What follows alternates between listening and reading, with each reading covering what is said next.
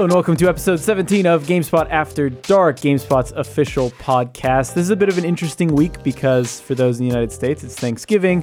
So this week's been a bit shorter, but we still got an episode of GameSpot After Dark for your ears. Joining me this week is Jean-Luc. Hello.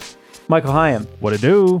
And Jan Ochoa from Giant Bomb. Hey, everybody. Thank you for joining us. Of course, my pleasure, y'all. Thanks for having me. So we start this show with the Chris from Dayton, Ohio segment, and whenever we have someone new on the show, we just have them introduce themselves. You can tell us what kind of games you play, what you do. You can tell us whatever you want, honestly.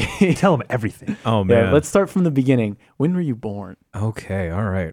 Well, my name is Jan Ochoa. I work kind of not across the hall, but behind a wall from y'all. Yeah, behind a couple walls. Behind a couple walls. That's called bars. At giantbomb.com. It's a website about video games most of the time. And I'm a video producer over there. So I just push the buttons, make sure that's going, get super paranoid when the buttons unpush themselves and whatnot. I don't know. I like video games. Video games are great. It's cool.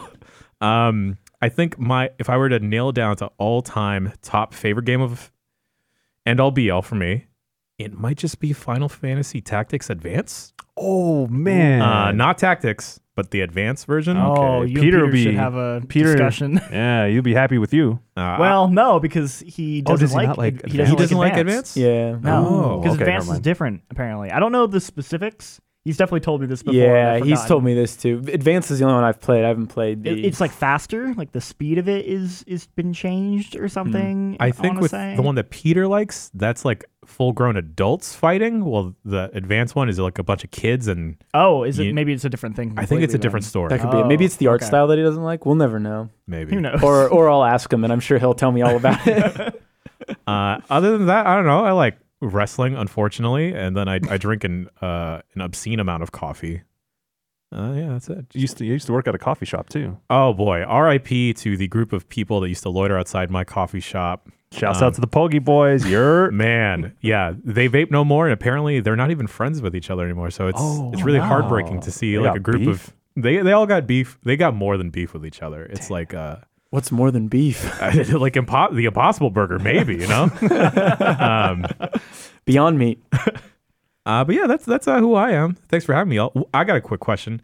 What about if Chris from Dayton, Ohio ever comes on? Will he have to say more than who he is? Chris from Dayton, Ohio will have to do the Chris from Dayton, Ohio segment. Yeah, I don't know. So we actually got him to send in some stuff about himself because we had someone else on and they were like, I want to know more about Chris from Dayton, Ohio. Like, I don't know anything about him. So he sent us a bunch of stuff about himself. And I'm pretty sure he was talking about how he likes Souls games, especially Bloodborne. And that got Tamora very excited because Tamora is a Bloodborne guy. Oh, is he? I had no idea. Did he? He's kind of a fake fan, I think. Oh, yeah, yeah. I don't think he's. I don't think He he's actually- pretends. Yeah. I think he's he's finished legal. it. I think he's legally married to Bloodborne. Oh, I guess. Well, did That's that cute. happen? Did that happen? I don't No, know. that didn't happen. It didn't happen on wow. Disappointing. Y'all getting married on your videos? Well, ask Tam about it. It was one of our stretch goals for Extra Life, and I guess it didn't happen. No. Oh yeah, I guess it didn't because it said him and Peter shaved their beards. Yeah, we didn't have time. Yeah. Yeah. Oh well. That was good, though. Yeah. What have y'all been doing? Jean-Luc, do you want to start? What have you been playing, watching? You just got back from Japan. I just got back from Japan doing Oh. things that I can kind of talk about. I can't say specifics, but I was there for work purposes with Tamora and Lucy, who are actually still there. They should be coming back tomorrow.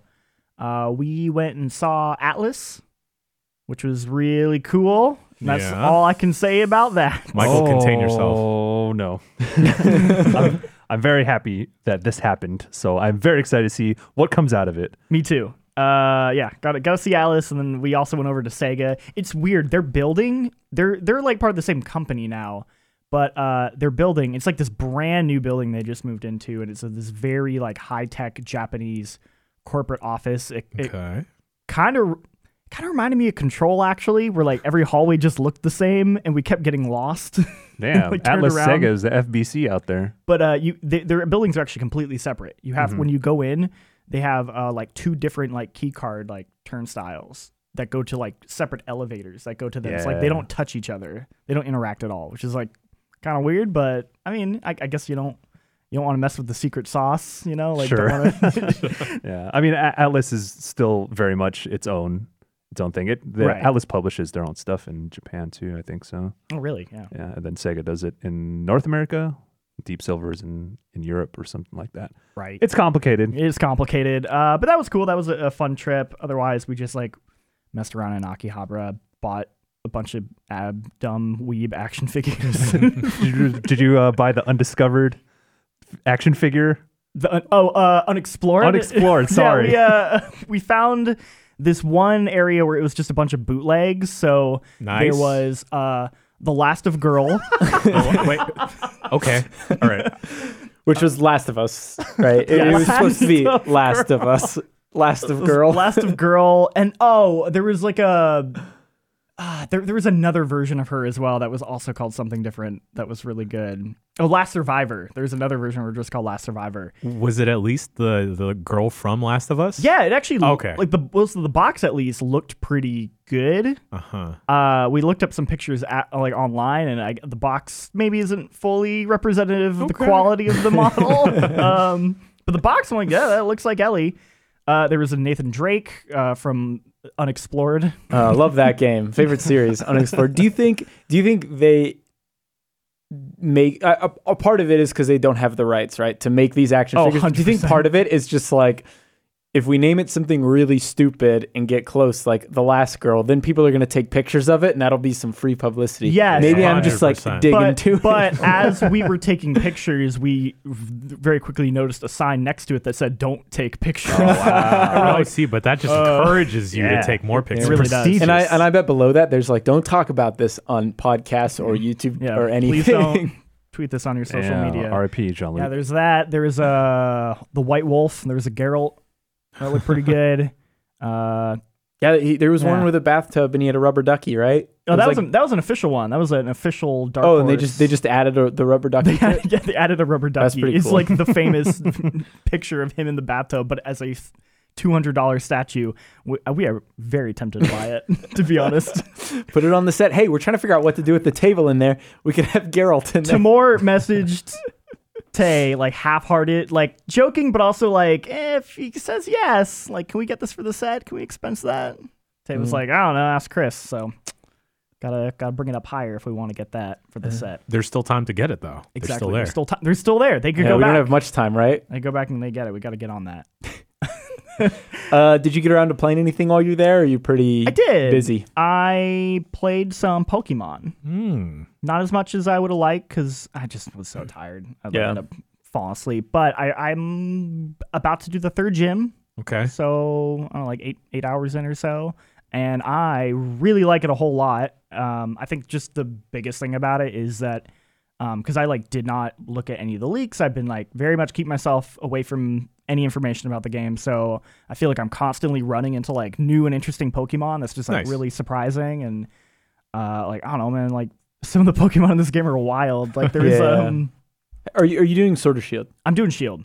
Okay. There's this one. It's like a Pokeball on the ground in like a Oh, cave. I went to yes. go pick it up, and then it's like a weird bear Bear trap Pokemon. Stunfisk. Always Yeah. we gotta watch out for that guy. That's an older one though, right? Oh, Yeah. is it? That one? Yeah, I think so. See, that's the thing is also Exactly, it's great. I'm just not because I'm not. I feel like my brain hasn't retained the information from some of the newer generations. After Generation 3, it's all I don't know what. Yeah.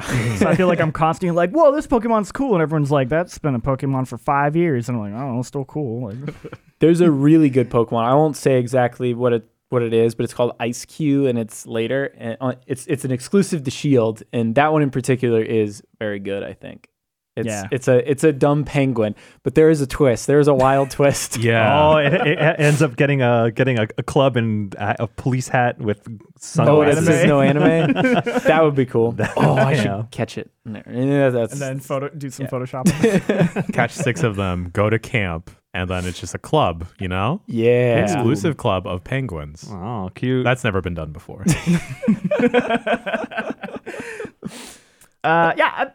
I like it a whole lot. I don't know if I have anything like to say that hasn't been said. Like, I know Callie got to talk a lot about it last week, but I don't know. It's Pokemon. It's real good. I'm like excited to keep playing it. I think the most fun I'm having is actually playing it at home because my girlfriend, this is the first Pokemon game she's ever played. Oh, cool. So, and she's like really into it. Like she was like really nervous. Like, I don't know if I'm going to like it. And then she's like, yo, I caught a pigeon and then I Dynamaxed him and it was the dumbest shit. This game's awesome.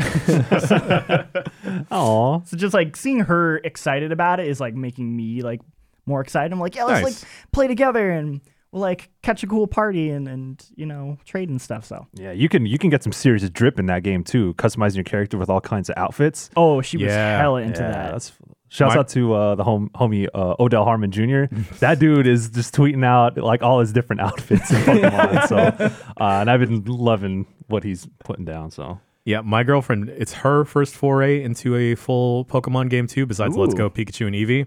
And she wound up blowing all of her money on outfits and haircuts in like the first 2 towns. I feel like everyone did that. Yeah. That's what I did. Yeah, I did that too. And then she was like, shit, I can't buy any more Pokeballs or potions. You have to help me, Jan. I was like, I can't give you money in this game. Like, I can't support your lifestyle here.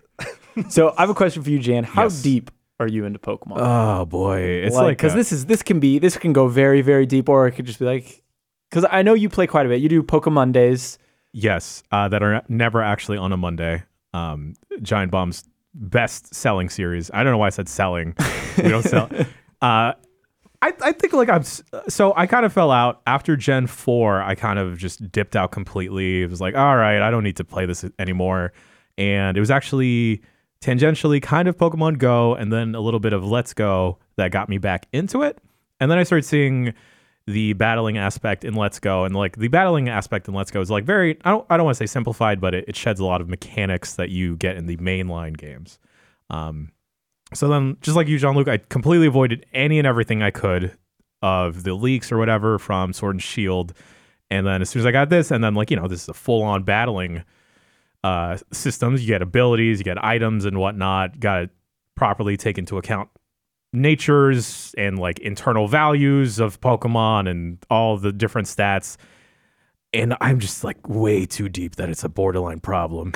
Like it's gotten to a point where it's like low key affecting my regular like day-to-day work where I will miss cues during Giant Bomb's like Oh no. stuff of like, hey, Busy hatching. yeah, exactly. Exactly. Like, hey Jan, I need to go to the bathroom. Can you kill my mic? And like, what? Yeah, you're clear. But yeah, it's just been a lot of breeding, but then they also make it so much easier to get a Pokemon with good stats, or at least the ones you want, and get that battle ready. And then, oh God, and then I'm just diving into a deeper hole because I'm just used to singles battling. So it's like 1v1 of like a team of 3v3. But now that's not the actual proper form of competitive play in Pokemon. You have to do like 2v2. So now you have to take into account like all the stats of one Pokemon and then your other one and then 2 of your opponents. So then it gets into a bigger, deeper hole of like, okay, what is viable, what is not viable? But at the same time, I want to use dumb-looking Pokemon. Dumb, maybe not fair. Funny look, oddly designed Pokemon. fun Pokemon. Fun Pokemon. Like Ice Cube. Like Ice Cube. Have you made Dracovish? It's like one of the fossil ones. Yeah, so I haven't made it, but I've seen images of it. Yeah, Yes. so I don't know how much you guys know about this, but there's fossil Pokemon. I've heard of this, And yes. basically you get 2 fossils and you give them to this woman and she's like, well, I'll just slap them together and see what happens. And some of the creations are terrifying. The Yes. one I saw, I think maybe the laugh the most was the body was just the tail from a different Yes. Pokemon, Uh-huh. and then it just had a head attached to the top of the Yes, tail. yes, That yes. does sound terrifying. That What is the hell? that is Dracovish. What? And then like Yeah. when I first saw Comrade these, Dracovic. he is red too, so I don't know. He Oh, might be loaded. Hey, shouts out He to might be a DSA, super- of which I am a member. And I was looking at it, I was like, this design is so dumb. Probably is like garbage on the ladder. And then I use him, I put him on a team, and then he is just rinsing through every single one of my opponents. I'm like, wow, this guy's like a heavy hitter. You look odd. And I don't think you're like the cutest thing in the world, but I love you. That, and I don't know, I kind of want to make curry now, you know? Oh, yeah. Oh my god, yeah. Yep. Because I'm playing it in Japan. Oh, we ended yeah. up having curry like 3 times, not As you necessarily should. because of Pokemon, but I was like, I've been like taking screenshots every time I make a curry because I'm like, ooh, curry with hamburger, ooh, curry with like sweet chili. Maybe I can apply dogs. some of this at home. Yeah, like, ooh, okay. Bread curry, what? Yeah, some of the dishes you make, I don't think I would ever actually eat, like dry apple curry. But, maybe. Who knows? Maybe. Yeah, if someone put it in front of me, I'd be like, well, you just got to try it. Yeah. I'll eat it. Yeah, you'll eat it. I feel like this is the first real foray into like what people eat in the Pokemon universe. Yes. And you're getting a lot of Yeah. like validation of like, oh, they totally eat like Krabby. Oh, yeah. Well, I mean, in the second gen one, there's the whole like Slowpoke tail tail. trade, Yeah. the illegal Yeah. Slowpoke tail trade, which they make a big deal out of in Johto, but for some reason in Galar, they're I like, always assume- whatever, man, put whatever you want on your I always assumed that was more curry. like a drug thing than a eating thing. Oh, Like, you think they were like- getting high off the dude, Slowpoke Yeah, they tails? were like grinding out those Slowpoke tails and getting Light up and the making some snorting them. powder. Oh, that's Slowpoke tail. Dang, homie. Yeah, that would make you feel all types of slow. Yeah. You get Yeah. everything would be chopped and screwed afterwards. Exactly. Yeah, okay, Mm. okay. He always looks happy anyway, Yeah, Mm. that will stay blazed. We'll talk more about Pokemon, I'm sure. Jean-Luc, anything else you wanted to touch on? It seems yeah. like you got Control here. Finish that one. I have Control. It's one of the games that I had been meaning to go back and play before our Game of the Year debates because everyone in the office is always talking up Control. So I'm like, I gotta. And we've talked about it on probably 10 episodes of Yeah, this so I don't know much I 17 have episode to, run. have to say that hasn't been heard a million times, but I really like it a whole lot. It didn't quite get like as I didn't end up loving it the way I think I really wanted to by the end, and a lot of that has to do with some of the game's weird gameplay issues. The checkpointing in that game can be really bad at times. Especially on the spikes too. Yeah, especially on the PS4 with the long loading times. Like you said, the difficulty spikes. There is this one gauntlet of enemies where you have to like kind of do like a couple different like objectives, and if you died on like even the third one, it would kind of kick you back to that first objective, and it happened just from falling. Like I just happened to not see where a ledge was and fall, and that can be really frustrating, especially because the game throws all this cool stuff where you're like floating around and you like it just wants you to like go ham with the powers, but you feel like you need to be a little more reserved because you're like, if I accidentally like die just from like messing around, I could get kicked back like a really long time, and that kind of like took a little bit of the wind out of the game for me. I think in a game that's not a platformer, if you fall off the edge, it shouldn't be death. You No. should just respawn on the ledge I nearby. agree 100%. Sekiro does this, which Yeah. I really like because that game is notoriously hard. But if you fall off the edge, it's like, all right, you lose some health. There you go. But with Control, what I found, this was an issue for me too because you'd use that levitate ability, and I'd be killing a bunch of people or whatever, and then all of a sudden it would give out, and I'd fall and floating die, and down. I'd be like, oh my. Oh, God. wait, you can levitate in this game, but Yeah. you still take fall damage from that levitate? Instant death. Well, yeah, if you like don't land on like a playable area, it's just instant death. Oh, okay. And then it's like a 45-second loading screen, and then you get like sent back on a checkpoint, which could be like a couple minutes. Like it's yeah, it can be frustrating. and when you throw in like difficulty spike too, especially like on the last couple of combat scenarios, it did get pretty frustrating. Yeah, But But yeah, it's a good game. it's a really good game, and it's a bummer. Like I'm kind of hoping maybe they could like they're doing expansions and they could maybe like patch or iron some of that stuff out, especially like the checkpointing or something. Like I don't know, but it's a bummer because like I love so much about the rest of that game. Like I think the world building is top notch. I love that game's art direction is like so striking. It's really, really good. It's just has a couple things that kept me from being like, this is my absolute like favorite game. Yeah, I'd say I agree. Sick. But I mean, yeah, it's masterclass in world building, I would say. It really is. Just because like I think I said this way back when I was on another episode, but I don't know how much you dug into the actual I read everything. Yeah, Everything. that's what I'm saying. Because I usually skip over that stuff, but Control, it's like every corner you turn, it has something to tell you about its world, why things are so damn weird. And it's, it takes a lot. It's a fascinating world, and it takes a lot for me to do that in Yeah. a game, to read all those log entries or whatever. And it's fascinating. Yeah. Although, another small nitpick, if you miss a log entry and you don't click the button right away to immediately go to it, and so you have to go to the menu to find it, how do I describe this? Basically, it has like a little red icon to say like, hey, this is one you haven't read yet. Mm-hmm. But when you're scrolling, it waits until you get to like the very edge of the screen to then continue like scrolling. Like, so you further. never know. Yeah. So you're like, well, no. You do know because it'll just show like the top half of the next one. So you have to like, but you have to go one at a time. Like, nope. Nope. Yeah. Nope. I And when you're at know the end of the game and you have like 500 of those, you're just like, forget it. Like, Start from the I'm beginning. not gonna know. Yeah, I'll just start reading them all. I know exactly what you're talking about. And I was like, oh, come on. I want to read this. Yeah. What have you been up to, Michael?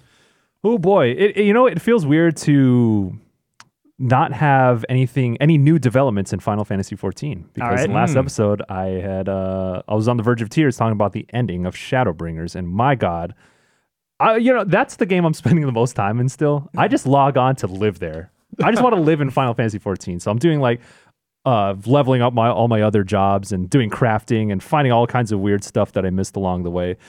But I won't get into that because, my God, I have annoyed everyone with Final Fantasy XIV, and I'm going to keep doing that, especially as we come close to Best of. But I'll save that for then.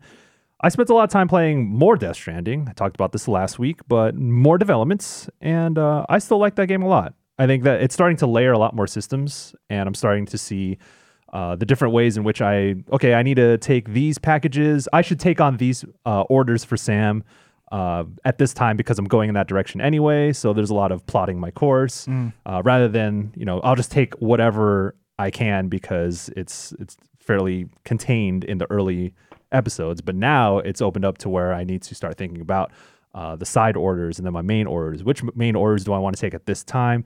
What am I going to be carrying when I go there? Do I have to retrieve something and then get to the point? Because I don't want to carry 100 kilograms worth of stuff if I'm going to mule territory.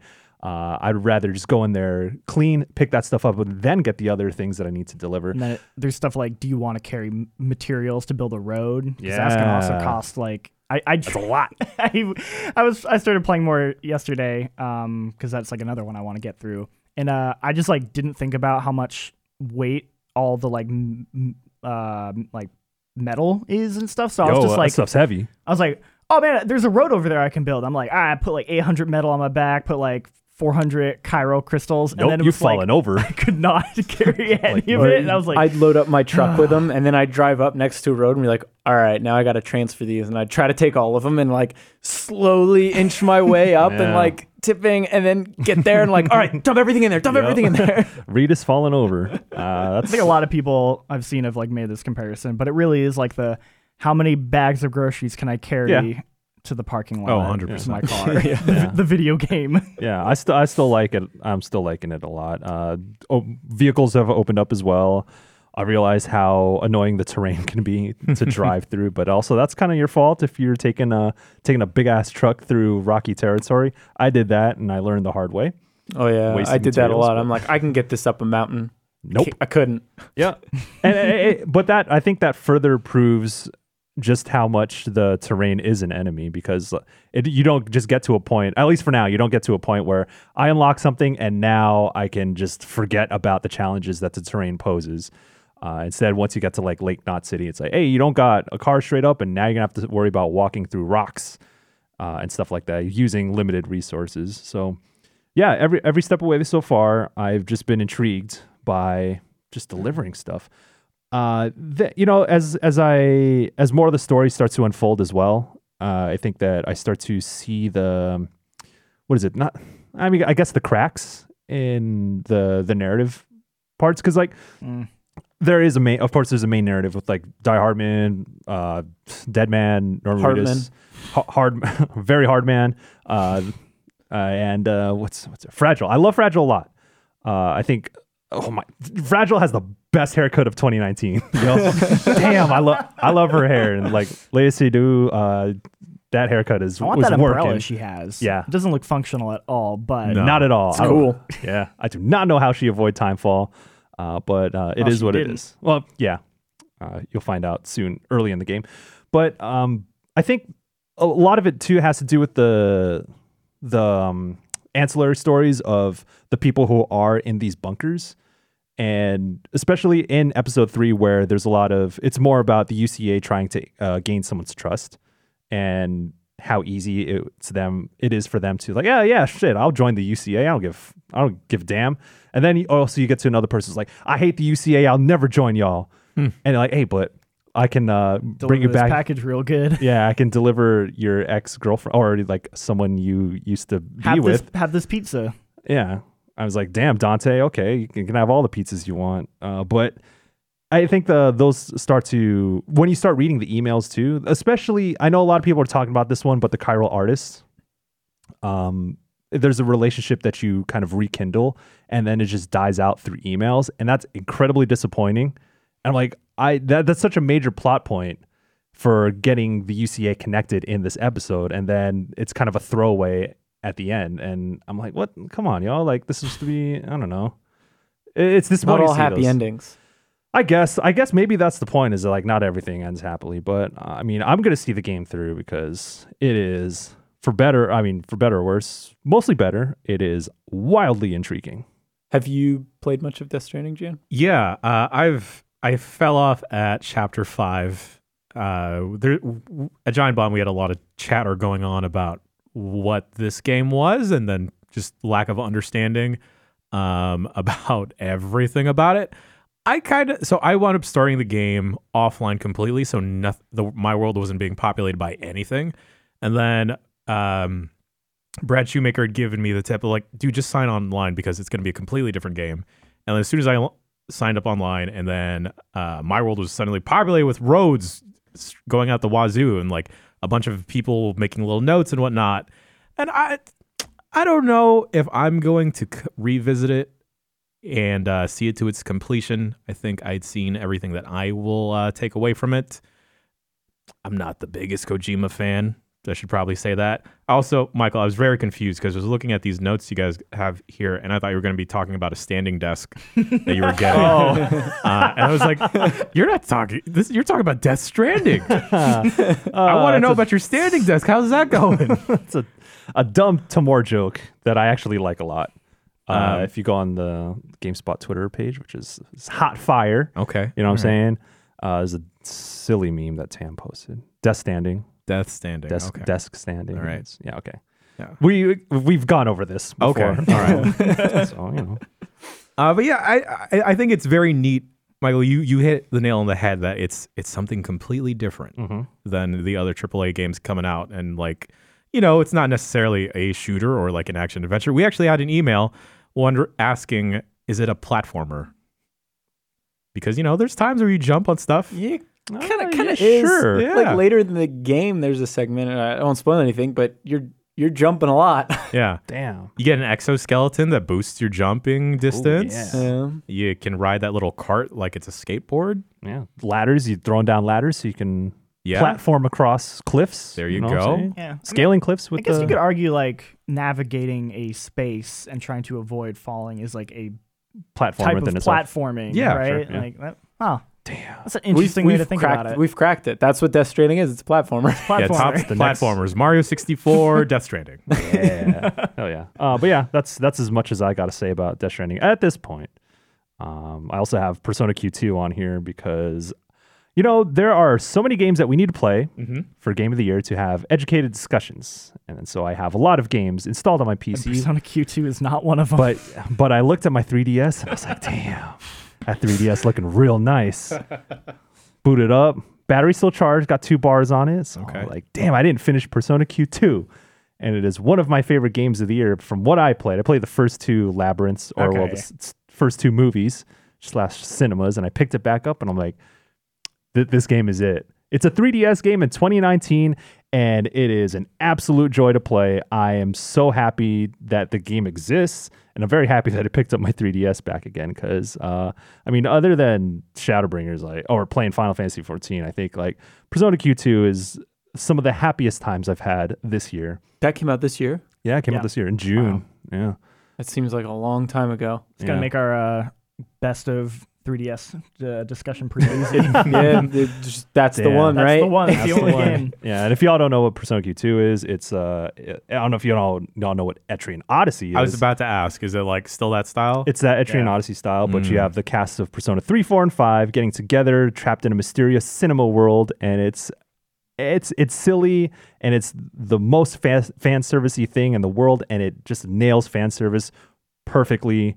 Right? It's absolutely. I'm so happy this exists. I would love to. I need to go back to it because I think I didn't even finish the first cinema Oh, because I just didn't have time. I like started it up, but I love the original Persona Q. Yeah. It's like when it came out, it was like one of my favorite games because it is that like perfect.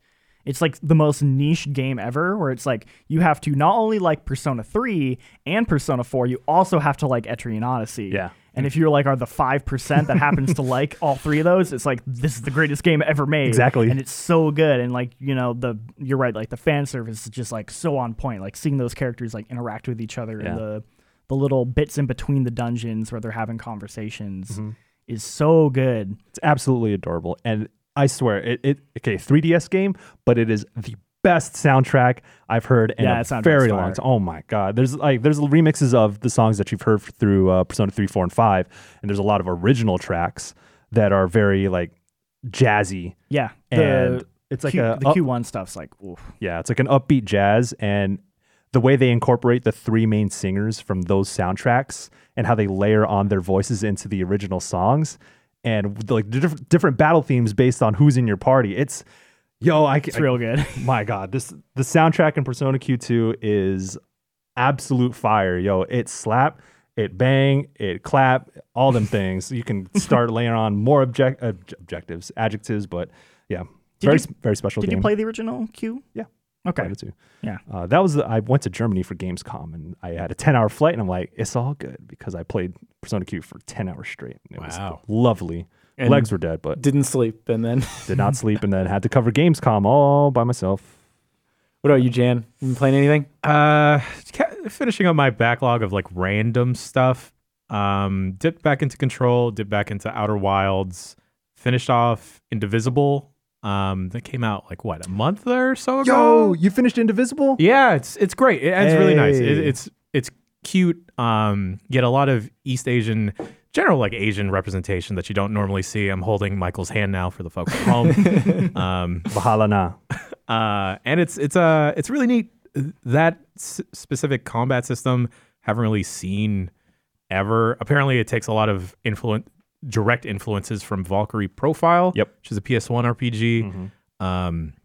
That, and I don't know, man. I'm just trying to not play games, but it's that season where you have to play games. That, and I keep thinking of like, maybe I'll just pick up something completely random that came out this year, and that'll just be my dark horse that I beat to the end of game of the year. Thought about picking up Trials of Cold Steel 3.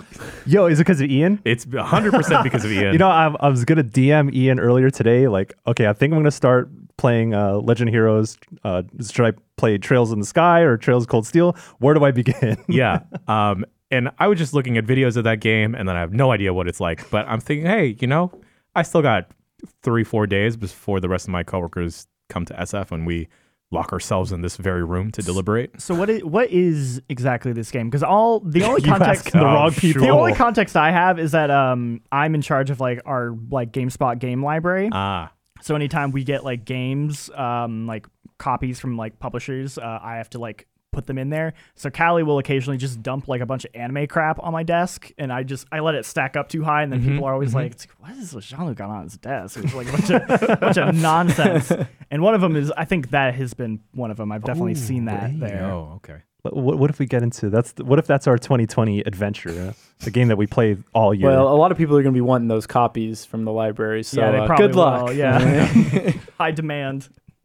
That, and then just biking in literal circles, hatching eggs in Pokemon. Heck yeah. I'm doing that too. I have never really been into the competitive scene, into breeding. I just play Pokemon for the story. I got the Pokemon I wanted. Sometimes I would complete the Pokedex, but with this one, because it's more accessible, I've been riding in circles a lot. I've been spending a lot of time just like using a rubber band. Like, is that? I saw that. That was pretty good. Oh yeah. I've gotten multiple DMs saying like, "You're so dumb, Joy-Con drift. You should do it with a Pro controller." And I'm just looking at them. It's like I just did it for this gag. I'm not actually going to stick a rubber band on. Look at the clout. Look at the numbers. Look at the retweets. Huh? Do something. But yeah, it's like a bunch of people telling me it's like, "You're doing it wrong. You could just do this instead, and it'll be a more optimum way." It's like, yes, I know that there's a more optimum way. I'm not legitimately going to keep my Switch Joy-Con controllers like with a rubber band on it. Whatever. That's when you're just like, no, I'm Games Press. I've got infinite money. It doesn't matter to me. Nintendo showed me how. They told me this is the best method. It's that clout strife, baby. Wow. How is that not a rapper? We've talked about this before. I swear we've talked. You about and I this have talked before. about Yes, this? I think so. We've talked about clout in like numerous different. Yeah. We talk about like. Well, no, I'll say. Yeah. I'll save that for Tim. Never mind. So I guess you talked a bit about Pokemon, but are you enjoying Pokemon? Yes, yeah, totally enjoying it. I mean, there's definitely the complaints that are totally valid, like them cutting a bunch of Pokemon, some of the animations being reused. But you could definitely tell that there are key moments in that game where they spent a lot of time with the animations of specific moves of specific Pokemon. And I do appreciate them taking a chance with some of the designs being a little bit out there. Also, shout outs to Yamper being the cutest fudging thing in the world. An electric corgi. Normally I'm fine letting Pokemon evolve, but that was the one time I'm like mashing B. It's like, no, you're not gonna grow up. I swear no. Its evolution's pretty good too, but yeah. Yamper knocks it out of the park. What does Wooloo turn into?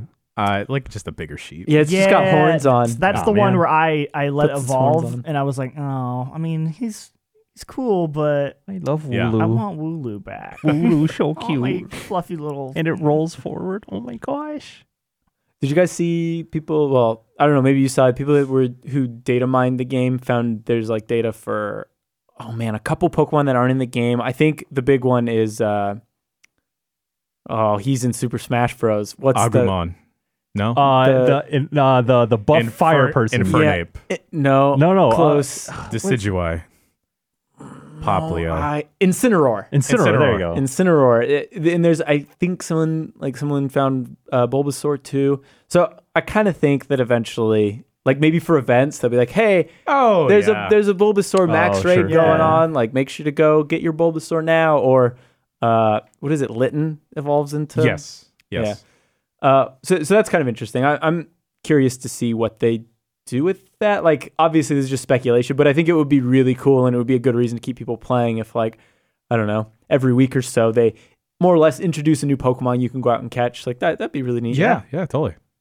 That wild area when you connect online though kind of gets a little bit framey performance wise. I don't think I need everyone running around there too.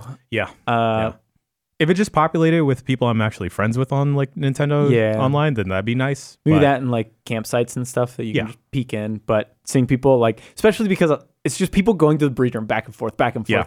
And it's like, all right, this area is slowed down because of this. Mm-hmm. After I had tweeted out that rubber band trick, I had like hung out by the breeder and then I saw like a couple people just going in circles over and over again. I'm like, you're welcome. Trendsetter over here. It's that Cloud Strife. Oh boy. But yeah, I've anything else you've been playing or? No, just watching a lot of stuff.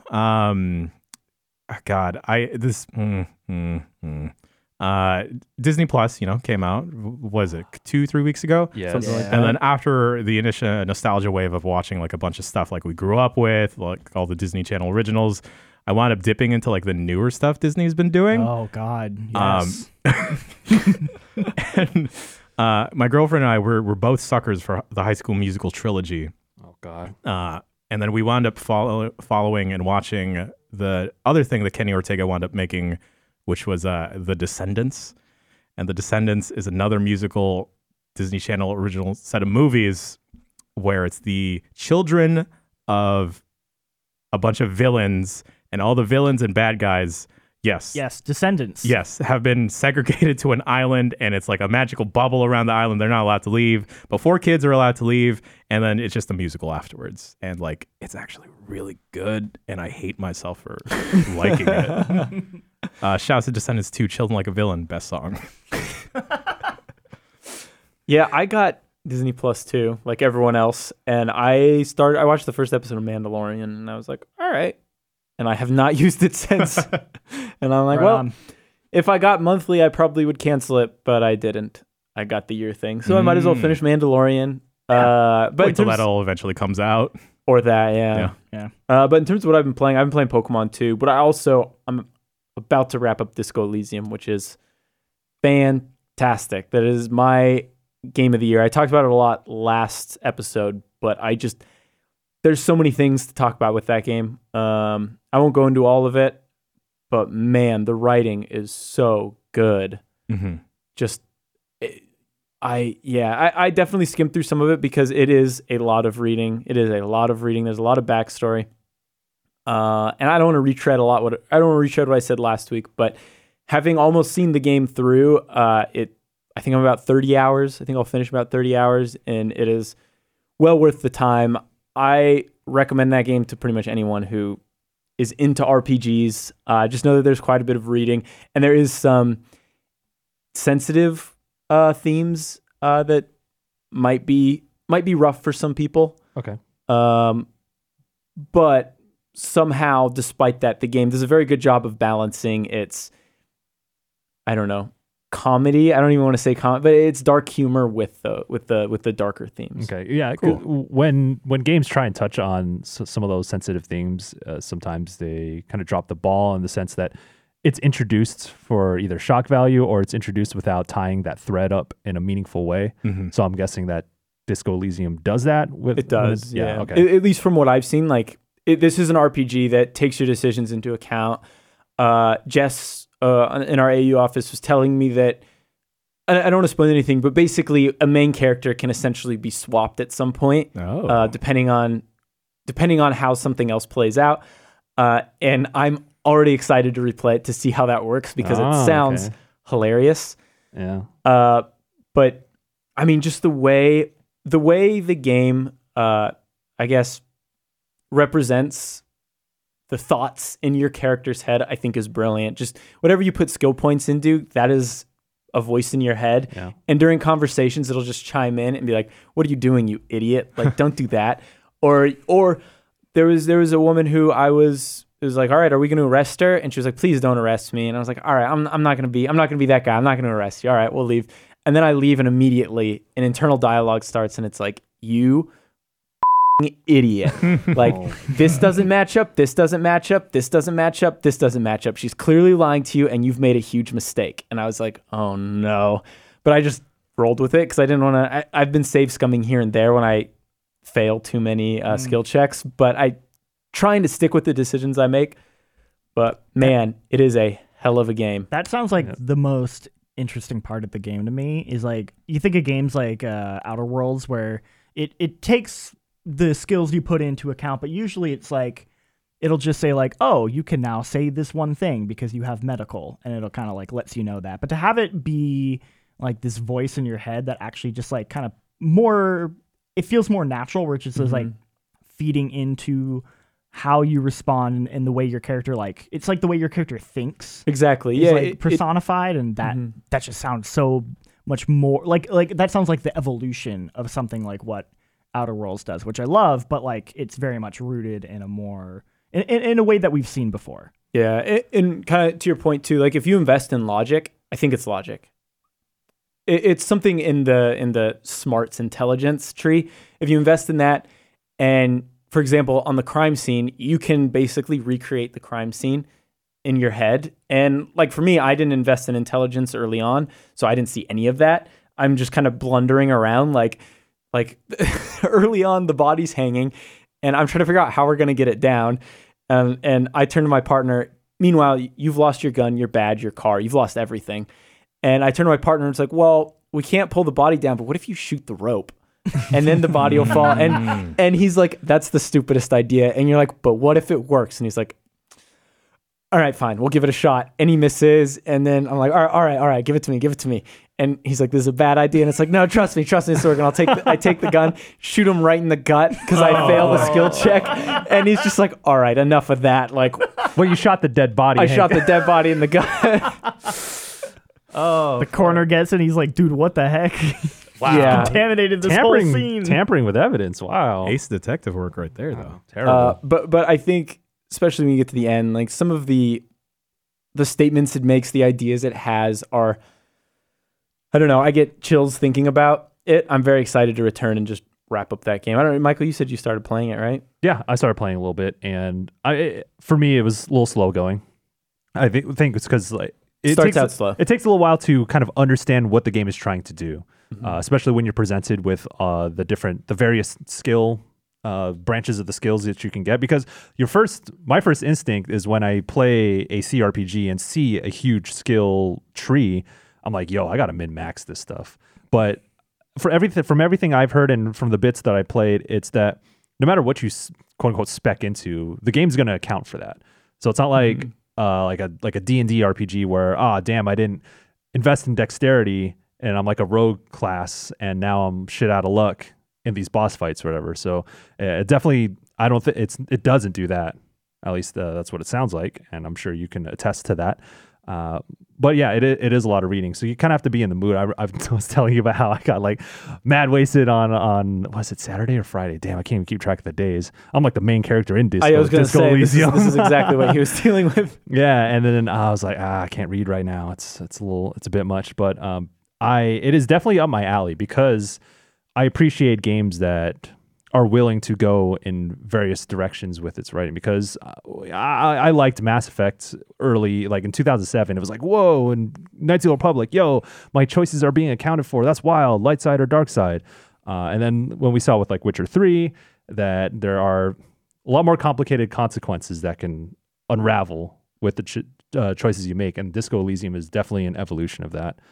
Even like Divinity Original Sin 2 from 2 years ago, that game just like went off in so many different branches. It reminds me of that. Yeah. And in many ways, this seems like, I don't want to say more focused, because I think Divinity is still a very good game, but this knows exactly what it wants to be, because there's no combat really holding it back. It is all just a lot of very interesting conversations about politics, about beliefs, about the world, about and some of it, like especially the world is so dense, and like if you're a little bit faded and you're trying to play this game, you'd be like, where the hell am I? It can be overwhelming, but I got into a groove where I understand what I'm capable of, how these conversations are supposed to work, like mechanically. But yeah, that's going to be my Thanksgiving game. That and Death Stranding. I think you'll really dig it. Yeah. What else? Oh, Kim Kitsuragi. He's really I'm good. early on, but I like that dude. Have you played much of it, Jan? No. When I saw the initial emails flood in of Disco Elysium, I thought it'd be like a dancing game. And Me then too. I saw the videos of the actual gameplay. I'm like, oh, this is completely different. But yeah, like not too many people on our staff has checked it out, but it is one of those things like that keeps popping up that I keep hearing little blips about. I'd seen something. I think it was I forget who it was actually, but you could keep nodding with your partner, and then you could eventually like you could wind up killing yourself because you lose too much health. Yeah, you break your neck from nodding. Yeah, that's what Ben Janka did. Yeah, I think like, wow, like, the ability to do such a minute thing intrigues the heck out of me that I feel like I will have to check it out during the Thanksgiving break just to see the shenanigans you could probably work yourself into. Yeah, Callie just started playing, and she was at an area, and she was texting me, she was like, I just died from sitting in a chair. and I was like, what? And she was like, yeah, I sat in the chair and died. And because the chair was uncomfortable. And I got to that point, but I guess my character's, I don't know, physique was strong enough to withstand it. But apparently just the chair was really uncomfortable, and the main character was in such a bad state that he was like, I'm going to die if I sit here, which... Oh boy, that's so true. It's so wild how that game accounts for so many different variables. People at desk jobs, stand up once in a while. Desk standing, you know what I'm saying? But like I said before, as funny as it is, like some of the themes it touches on are just so like real and heart wrenching, and I think it's a really powerful game. I think, like I said, not for everyone, but if it's your cup of tea, I think you will absolutely adore this game. Sounds like it's hard for games to not just go for it, but also nail it. And from everything I've heard from you, talking to you, it sounds like it's one of those games that gets it right. 10 out of 10, GameSpot.com. You're Anyway, Half-Life Alex. News. Oh. Yeah. Moving right on to the news. Hot off the presses. Half-Life 3. We talked a little bit about this last week, but we recorded on Wednesday, so we knew there was going to be an announcement, but we didn't know anything about it. I don't know a whole lot about Half-Life, so I'm going to pass it on to John Luke and Michael. Dan, Yeah. have you played much Half-Life? No, not at all. All right. Wow, let's Man. learn Balls in them. your court. Let's teach him Let's about learn 'em. Half-Life. I'm really excited about this in Yeah. a way that I was thinking about it and I was like, man, Half-Life 2 is probably one of my favorite games of all time. But I feel like I haven't thought about it as one of my favorite games in a long time, and I think that is because like my opinion of Valve as a company has sort of been It's changed from soured. a game developer to someone who manages a storefront. Yeah, Mhm. and kind of their treatment of that has sort of soured me on Valve, my Sure. opinion of Valve over the last decade. Even though I still think like obviously Half-Life 2 and the original Half-Life and its episodes are amazing, but so when I heard like, oh man, there's gonna be like a new Half-Life, and I was like, like okay, like am I still gonna be excited about it? And then you see it. Then I see it, and you like You're like, oh damn, you're like, oh, Half-Life, this- bro. oh, it's Half-Life, it's modern. You hear the little like of the what are they called, the like soldier guards, the Combine. the Combine. You like hear their little chatter, Right. and you hear like the head crab noise, and you hear the little like beep of the HEV, and you're yeah. like, oh shit, Brings you back. oh shit. Yeah. I guess just to back it up a little bit, what Half-Life Alex actually, that was a good setup for like what it feels like to be a longtime Half-Life fan Yeah. and not having heard anything for 12 years. But yes, Half-Life Alex is a VR game. It is built from the ground up for VR, and it is not just a tech demo. Because like when you think about a big name going into VR, it's like, hey, we're just going to use the name to kind of show off this new tech that's VR. But Half-Life Alex is a full game that, you know, Jeff Keighley's out there. He went to go kind of cover the game I've a heard little he's bit. played it. Word on the street is he's played it, and he said it's about like 15 hours, full story narrative that's canonical, and goes. It's from the perspective of Alex Vance, and Alex Vance is a very important character in Half-Life 2 and all its episodes, daughter of Eli Vance. And from the trailer, there are a lot of implications, because if you've played Half-Life 2 Episode 2, you know what happens at the end. And this sort of, at least judging from the trailer, it kicks it back a little bit in the Half-Life 2 timeline. Yeah. And now you're Alex Vance, and you're trying to find your father for various reasons that are more or less cryptic in the trailer. But playing the game, obviously, you're going to find out what that is. And I said this in our breakdown video that I think it's a bold move, but it makes sense, because if you think about Half-Life as a franchise, it always pushes the boundaries for something. Half-Life 1 is like, yo, this is a full-on first-person shooter that's narrative-driven, that's seamless from the beginning to the end. Half-Life 2 was a physics showcase on top of a great game. The gravity gun was wild, and the physics engine of the Source engine was phenomenal for 2004. And then now it's like, okay, what's the thing? What can Half-Life do in 2019 and 2020 that's going to push the boundaries? Well, it has to be something that's, maybe it has to be VR. And if you think about Half-Life 2, what they do with physics and what you can do with physics in VR, it makes perfect sense. Like in the trailer, you see Alex using what I call the gravity gloves. Ooh, I like Gravity that. gloves, yeah. And it essentially functions like the gravity gun in Half-Life 2. So they're taking a lot of those elements in there. And if you play enough VR games, you realize that they have to not cut corners, but they have to make sense for the player to interact with the world in a efficient manner. You can't walk around and pick up every little thing, because that's not fun in VR. So what's our in-world excuse for that? Well, it's like, well, Alex has gravity gloves. And that is such a clever thing to do.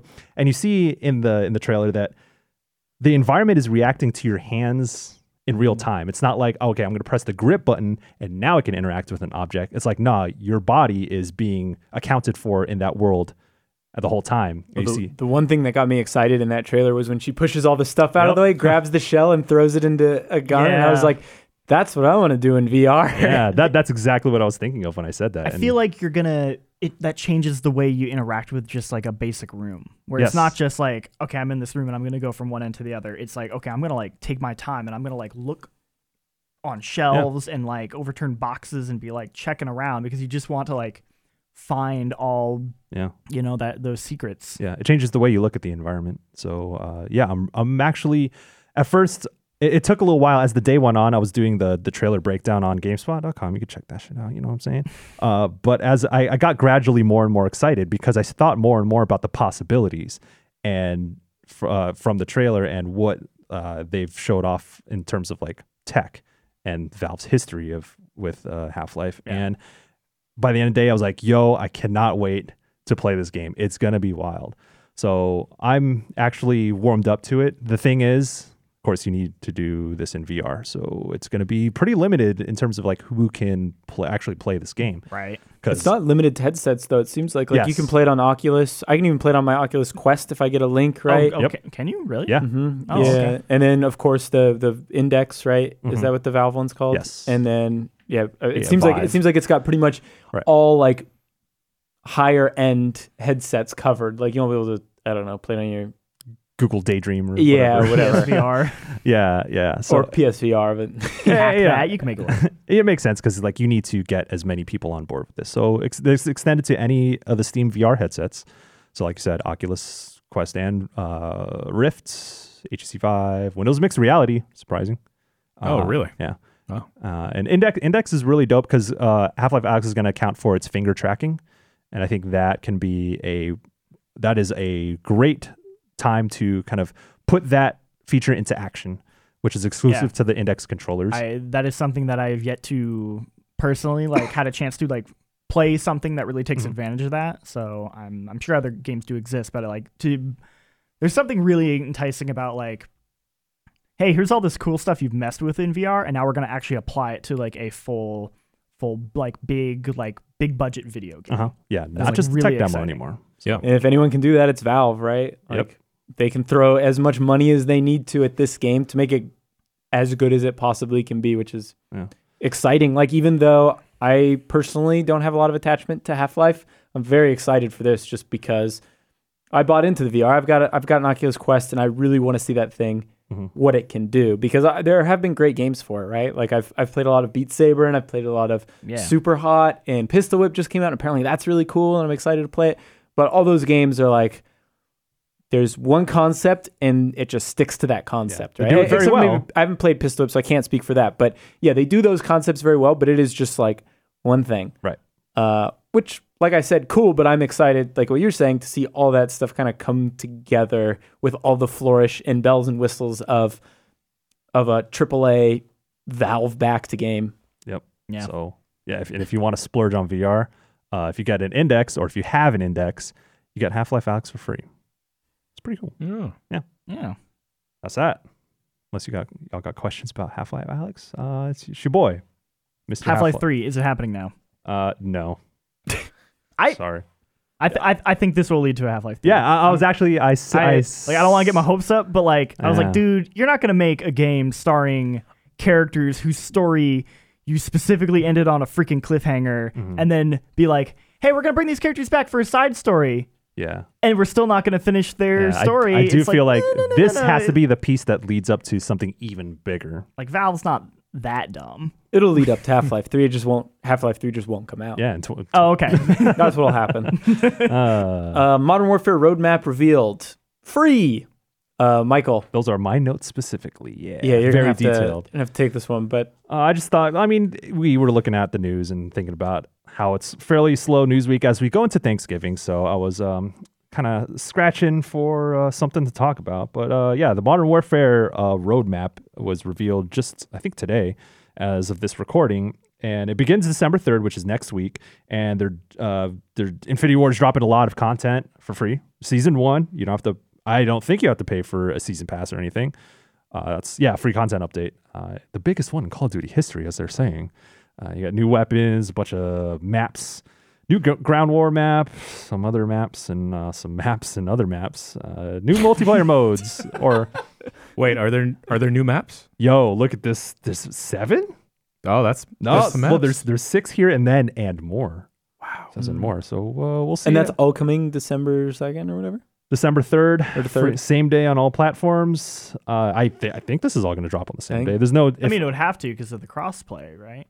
well, yeah, but Well, I just mean all 6 maps are coming at once, right? Or is it just like, here's the first map this week, and then That's a good question, and I don't have the answer off the top of the brain. But you know what? All of you fine listeners out there can go to a great website called GameSpot.com for all that dope information. But I mean, if you're playing Call of Duty Modern Warfare, this is actually a pretty exciting thing that I don't have to buy a DLC pack or anything to get a bunch of new stuff. So if Sure. you're still playing that game, Yeah. I mean, I think that just makes sense because of the crossplay. Like, I think they just want to eliminate maybe certain barriers from like people being able to play with each other. oh yeah, because like, oh, I bought the DLC pack, but the homie didn't, so now we're Yeah, I can't really enjoy that content yeah, if we I used want to to be play able with to play them. together. Yeah. And now we can't. So Makes sense. that's it for Modern Warfare. Yep. Apex Legends revamps leveling. Yeah, they did. That's also dropping December 3rd, I believe, next week. Apex Legends, it's not that the update's coming. The biggest thing is that they're raising the level cap from 100 to 500, which is a lot of levels. But yeah, that's kind That's of, at least 400 more. yeah. Hey, do the math. Hey, you know, Asian boys out here doing the math. You know what I'm saying? I'm excited because they're incorporating new badges for every 10 levels. That's a lot of badges. But also, I want to know what the level 420 badge looks like. Yo, hey, you know what I'm saying? I'm going to be grinding away at Apex Legends to get to level 420, get that sweet badge, and see what it is. It's And probably then going to stop playing after be... that. Stop playing, man. what about So every 10 levels? Every 10 levels, get a Wow, badge. so no badge number 69. I mean... that Maybe would there's have maybe to there's a have- secret badge, but it would have already happened, right? Yeah, Yeah. Come on, man. Dude, see, these motherfuckers can't do math. Sorry. It's okay. That's the I've first said, time. Yeah, I've said it too at this point. That's the first time. And John Luke's gonna edit. I have so. to edit it, so. Yeah, so I mean that's exciting. There's I think a few other things like gun charms that are coming to Apex Legends, but you know the standard bread and butter for a game as a service that is a first person shooter. Finally, R.I.P. Battleborn. Maybe. Pulling out. Word on the street is that they are sunsetting that game, and they will lock people from purchasing stuff sometime in February, and I think they're going to shut that game down. As in, you can't like in-game purchases. Can you still get the game? I mean, you could probably find a disc. Yeah, I guess you can find somewhere. it just somewhere. That doesn't surprise me. I thought that happened a while ago, honestly. But I guess if you think about it, right, they've made that game and Borderlands. Borderlands in this generation, so maybe that's why they left it up and running. Yeah, man, dude, that game was so weird. That game was strange. what did Ready Pitchford call it? A hobby grade shooter Yes. was what he was trying to pitch Yeah. it What as. was that? Yeah. And- exactly. Everyone's like, what? Those are words. But yeah, they're going to stop in-game sales on February 24th, 2020, and the game will be unplayable on January 2021. Is it So, weird that I kind of want to play it now? I mean, there's always an intrigue, like, oh, it's going away. That's how they get you. no. Yeah. Yeah. They take it away from you. It's like, no, I want it back now. Like, Here's no, what you do: I you need get it. you get a group of people together, and you just stay in those servers as long as yeah, you we're can. gonna Just buy like it. Halo 2, right? I love watching the final moments of like Halo 2 or Asheron's Call or the final moments of Final Fantasy 14 1.0. That's wild. Yeah. But yeah, I wonder what they're gonna do for Battleborn if they're gonna have a big going out event. going out of it. Like, Yeah. I mean, hey, shouts out to Bloodborne, I guess. If y'all like that Bloodborne? game. Bloodborne. Battleborn. Damn, they're shutting down Bloodborne. shutting down Sorry. Bloodborne? Oh, Battleborne. no. Hey, Tam, I got you come back. It's bad news for you, boy. But Well, yeah, like- that's More like Battle Dead. oh yeah, because the opposite of Born. Wow, hey. Yeah, there you go. There you go. Smart boy out here. Damn. Bars. But yeah, just thought All right. I'd give that a shout. So kind of a slowish week, I'd say. The big thing is Half-Life Alyx, but that was last week. We just didn't get to it. Yeah. So we're going to move on to listener questions. We got a couple here. I guess I can read the first one. Hello, Jake Deck and the Lucy James Chain Gang. Sorry, Lucy's not here, but you guys are the Chain Gang, Pull one I out. guess. All right. What game, movie, or show do you feel so about, despite most people having intensely strong feelings about? Thanks, Kevin in West Hartford. Star Wars. That's my easy one, I guess. Damn. Wait, all of Star Wars or specifically? Like just Star Wars. In Oh, general. okay. Just want to clarify. I mean, like I would say I really like Knights of the Old Republic, those games. I like Battlefront 1 and 2. I love those games. And like I'm nostalgic for a lot of the movies, but all in all, like a lot of the new stuff that's happening, like people are getting so angry about the direction this is going or this and that, and I'm just like, I I don't really care. Like the magic, like Disney kind of already was like, I don't know, them just pumping out movies is just kind of like, okay, the magic's gone anyways. I was gonna say, does some of the raging fandom kind of turn you off as well? Because I know that does for me sometimes. That's probably a huge part too. Like, I'm so tired of people being like, Last Jedi was the worst movie ever. And like, to be fair, I didn't like Last Jedi all that much either. But relax. At the same time, I'm just like, all right, I didn't like it that much. Who cares? Like, there are so many other Star Wars things I can enjoy otherwise. Mm-hmm. But yeah, I'd say the raging fandom is definitely a big part of it. That's usually when I'm like, all right, there's enough people who care about this. The world doesn't need me. Yeah. Damn. I think related to that, Star Trek, I've never gone into. And it's not necessarily the fans throwing me off. It's just there's so much of it from what it seems on the outside that I don't know where exactly to jump in. Because there's also a bunch of people telling me, oh, no. Don't watch that season. That season's bad. You should watch this to that run of the show. And it just seems like so much to dive into because like it's a super long running TV show. And then they also have a bunch of movies. And then there's the new movies that came out. And then there's the series that's available on CBS All Access that is another streaming platform that you should subscribe to. You can get a bunch of hit shows there. Young Sheldon. You can also watch Star Trek Discovery. See, that's another one. Twilight Zone. Oh, shouts out to Jordan Peele. Our coworker. Yeah. He Also, sits you can next also to us. get no. Stephen Colbert, the night show or the late night show with Stephen Colbert. Yeah. If you got Showtime, if you got Showtime, it's also a hot CBS property. I think that's the only one coming to mind. Same thing with Lord of the Rings. I've never gone to Lord of the Rings. I feel you on both those two, actually. Yeah. Maybe I feel a little stronger about Lord of the Rings than Star Trek, but Star Trek is definitely one that's just Star over Trek's my a head. weird one because I feel like when people talk about like good Star Trek, that was all like before I was born. You know, same. It's like the thing. You serious, so it's Jean-Luc? What? You serious, Jean-Luc? Come on. Yeah? You're supposed to defend Star Trek, Jean-Luc. No. I like Star Trek. I love Next Generation, but that shit came out like before I was born. Sure. Like, Yeah. and it's like I watched like the J.J. Abrams movie and I like enjoyed it. I was like, it was a good time, but it's not like, oh man. You've mentioned the origins of your name, right? Yeah, on this yeah. My podcast. parents named me after Jean-Luc from Jean-Luc Picard. Although it's yes. Although to their credit, it's not that they were like, we love Star Trek and we want to name him after Star Trek. It was more that they were watching Star Trek when I was incubating and they just happened to like the name Jean-Luc. So it's not like we want to put our fandom on him. It was more that just like, hey, we think that's a cool name. That's a cool name, and they got it from Star Trek. So, Damn. Name. Sorry to leave y'all, but I may have to dip out real quick if that's all right with y'all. Oh, no, that's okay. Go for it. Okay. All right. Thanks, guys. Bye, Jan. Bye. Damn. Name some games that are like really highly regarded. That you're like whatever about. Yeah, because I can't think of anything on top of my head right now.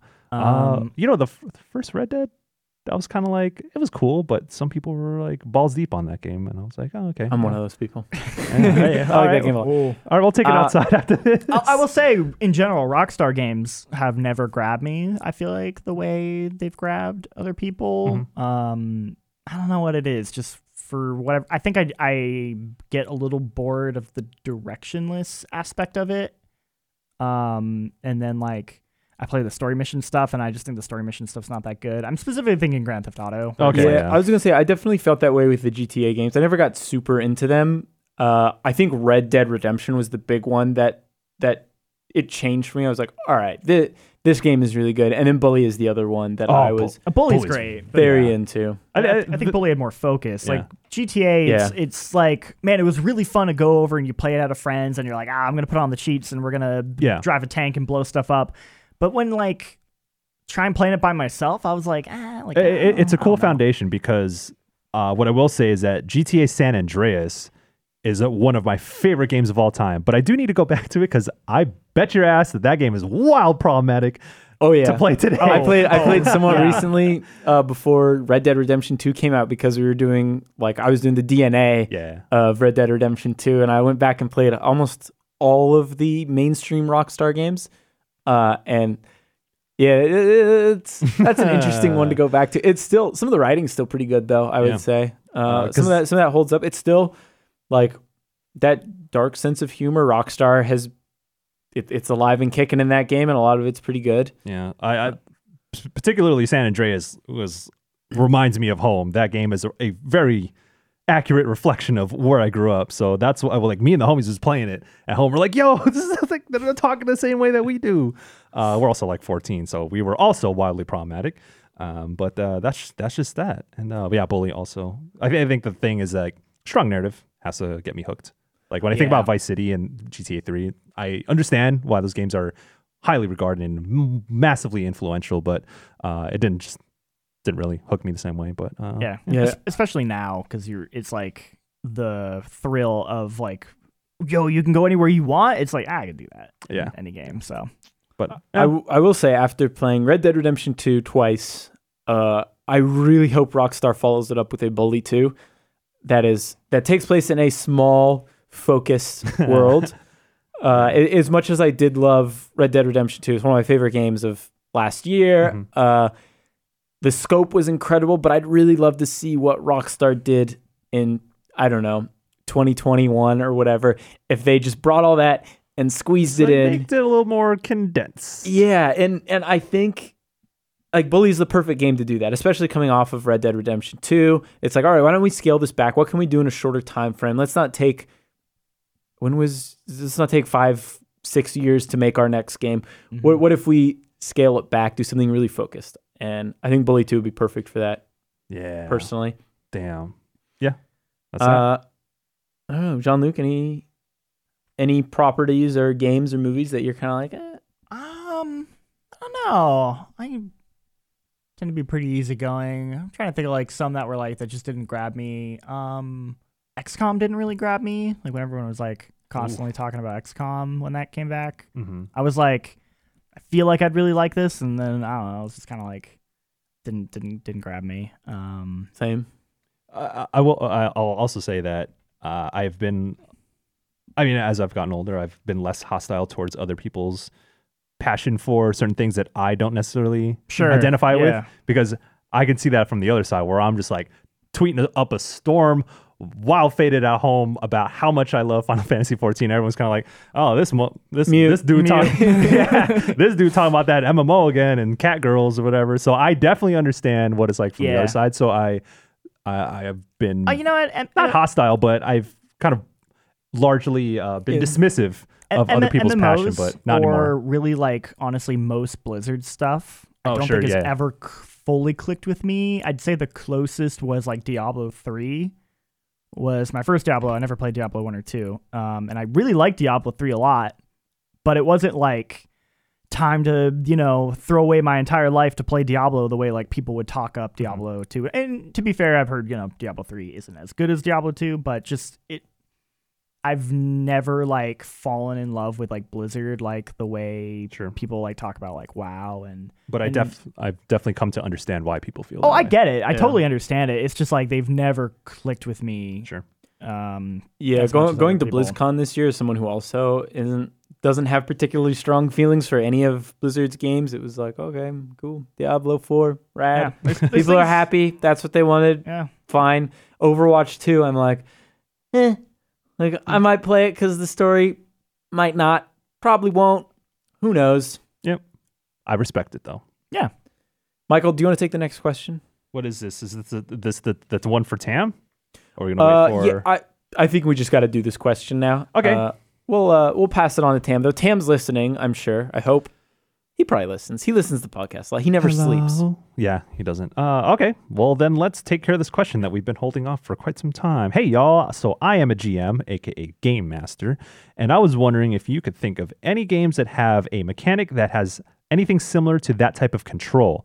Also, GM. Sky clarifies that GM means Game Master, generic version of D&D term Dungeon Master.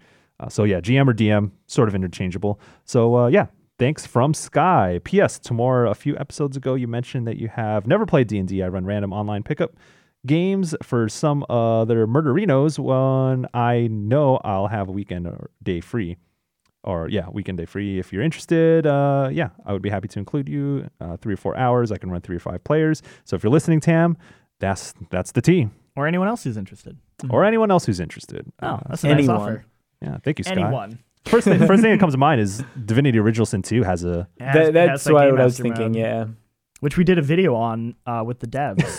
yeah, I remember You were in that too, yeah. I was in it with Justin Haywald. And me. And yeah, you were in it I was in it too. That video actually did really well. I don't know I if you ever know. looked at the numbers. I was surprised. I remember Rob was like, yeah, they want to do this thing. He's like, sounds really cool. Usually that stuff just kind of doesn't ever do that well though. Little did you know. And he's like, but yeah, we'll do it. They're willing to come by. And I'm like, okay. And then was like, dude, that thing got I don't know. I felt like 500,000 or something. Yeah, something I was like like, that. oh shit. How deep does that run? Because I've played a lot of Divinity Original Sin 2, but I've never touched the Real deep because really because you can actually create your own maps and stuff, you right? can create your own maps. They have a bunch of assets you can work with, and then on top of that, the dungeon master has direct control, so they can choose okay, I'm going to teleport you guys to this map now, or I'm going to pause and I'm going to remove this character because you did something to him. There is you can very much set it up where it's you can just kind of play it on your own. But the dungeon master at any point can account for the storytelling aspect and change it. So it's not like it's this seamless looking experience. It kind of has a little jankiness to it because it's I'm going to pause the world now and then take this guy and move him around or whatever. But it's this great way to almost visually experience a D&D campaign that I think is just super cool because I imagine there are some people who maybe just need a more visual experience. Sure. In order to really get into something like Dungeons and Dragons. So having that where it's hey, this is a way for us to do that. And then also it means you can play it remotely with other people. Yeah. It's such a cool thing that I just want to see. I'd love to see a game built more around that concept. I feel there have been games that have tried to deal with the idea of a dungeon master and the party and kind of Fable Legends. Fable Legends, the famous Fable Legends. Yeah, games with asymmetrical co-op, but that was definitely one where they really try to go above and beyond and allow players to interact in ways that Wasn't that a Kickstarter stretch goal too? I bet when was. they'd hit that, they were like, shit. Oh, no. Because that takes a lot of work. they're looking at that one guy who promised it and they're like, oh. Yeah, the degree to which the tools that they give the GM or DM for divinities, the D&D mode it's That's a lot. an accomplishment. So that's the one off the top of the brain. It's really cool. Yeah, I'm trying to think if other games have done that to that degree. No, definitely not to that degree, but something that comes to mind is some of the I think Far Cry 5 has all the Far Crys have level creators, but you can also create single player levels with enemies and storytelling. You can build the whole map and stuff, and Right. that's kind of cool. There's no one outside controlling anything, but it's still you create your own small story within those missions, which is cool. Obviously, most of them still are shoot the enemies, get to the end, kill all these enemies in the camp, or get here. But I Joey and I did a show. Not really a show, just every week we checked in to the community and see what people are making, and they made some really creative stuff. People make horror games, and it's pretty cool. Oh, you know what's another one is Neverwinter Nights. Oh wow, yeah. Neverwinter Nights is very famous for the base Neverwinter Nights experience. If you were just to buy regular Neverwinter Nights, it's not that great, to be honest. The default RPG campaign is kind of whatever. That game survived for years because they just kept releasing expansions that were different developer teams would release expansions. And at a certain point, that game was more of a tool set for people to make their own RPG story and tell interesting stories in it. And it had a really big modding scene. So while I don't think it quite had I am a dungeon master who can directly control the experience the player had, it was like this tool that you could use to create your own campaign for people to then play. Right. And it was using a lot of, because Neverwinter, it's using the D&D license and stuff, and it was able to like capture a lot of that. So that is also a really interesting example of like that game was almost more of like a platform, like a build your own like BioWare game kind of. Mario Maker.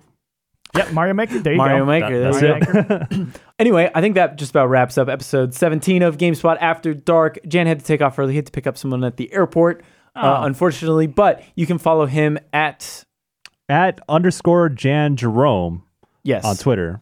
Or you can just check out Giant Bomb stuff. He's always helping out there. And honestly, he helped a lot getting this set up. Yeah, and he actually giving me understanding on how the board works and all that he knows stuff. this room inside So and out. big shouts out to Jan.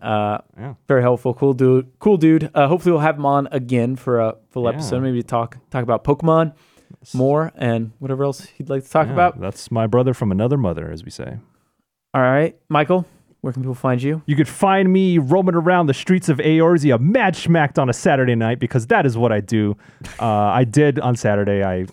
I got schmacked, and then I was in Schmack City, and it was wild because I was just walking around, and I was trying to queue up for a raid, and I was like, oh shit, I've only been walking around the marketplace in the city right now. Oh, am I ready for it? Anyway, you can find me on Final Fantasy 14 at GA Satoneko. You can also find me on Twitter at Michael P. Hyam for all my bullshit and all my work on GameSpot.com. I've been doing a lot of like video stuff. I get low-key anxious about sharing my work for some reason all of a sudden. I've never had this problem, but now I do. I don't tweet about my work all that much, but you can find on GameSpot. Did the Half-Life Alyx breakdown, doing some videos for end of the year, and some other things that I forgot because, you know what I'm saying? But yeah. John Luke. You can find me on Twitter at John Luke Seipke. Good luck spelling that. I don't really have much videos, I feel like, because it's in Japan, and that the stuff we did there is not going to be for a little while. And otherwise, I think we're just all here prepping for our Game of the Year, Best of the Year.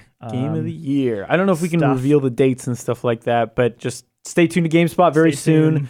We're going to start rolling out like platform report cards. We're going to do our 10 nominations, editorial picks, all that kind of stuff. So make sure to stay tuned as we lead up to Game of the Year. And actually next week, I think on the podcast, we might do like an informal Game of the Year, like deliberations, like sure. Set the stage. Yeah, what everyone top 10s are and stuff like that. Yeah. But you can find me at Jacob Deck, and that's pretty much what I think most of us have been working on lately. Is just Game of the Year stuff. Something I do want to shout out is for those listening who also know me and Ben, we do a live stream show called Community Fridays where we try and play games specifically with people in the community. It's been mad busy. Me and Ben haven't done that in a while. Want to bring it back. So if everything goes well with planning, next Friday, we're going to be trying to do Pokemon, and we're going to try and get Callie on, and we're going to do some challenge Callie and some competitive Pokemon. See if you can beat her team. Good luck. Good luck. Can call it Poke Monday Night Combat with GameSpot On a Friday. What? I think that's a good spot to end it. But if you have any questions, please send them in at afterdarkpodcast@gamespot.com. We read all of them. We try to read all of them on the show, but sometimes they get buried. So if you don't get to your question, please send it to us again. Usually it's not intentional. Usually it's just I see it and I'm like, oh, we should save this for when this person's on. And then it just gets buried in my inbox. But please email us. And that's all I got this week. If you're in the United States, have a good Thanksgiving. Peace. Bye.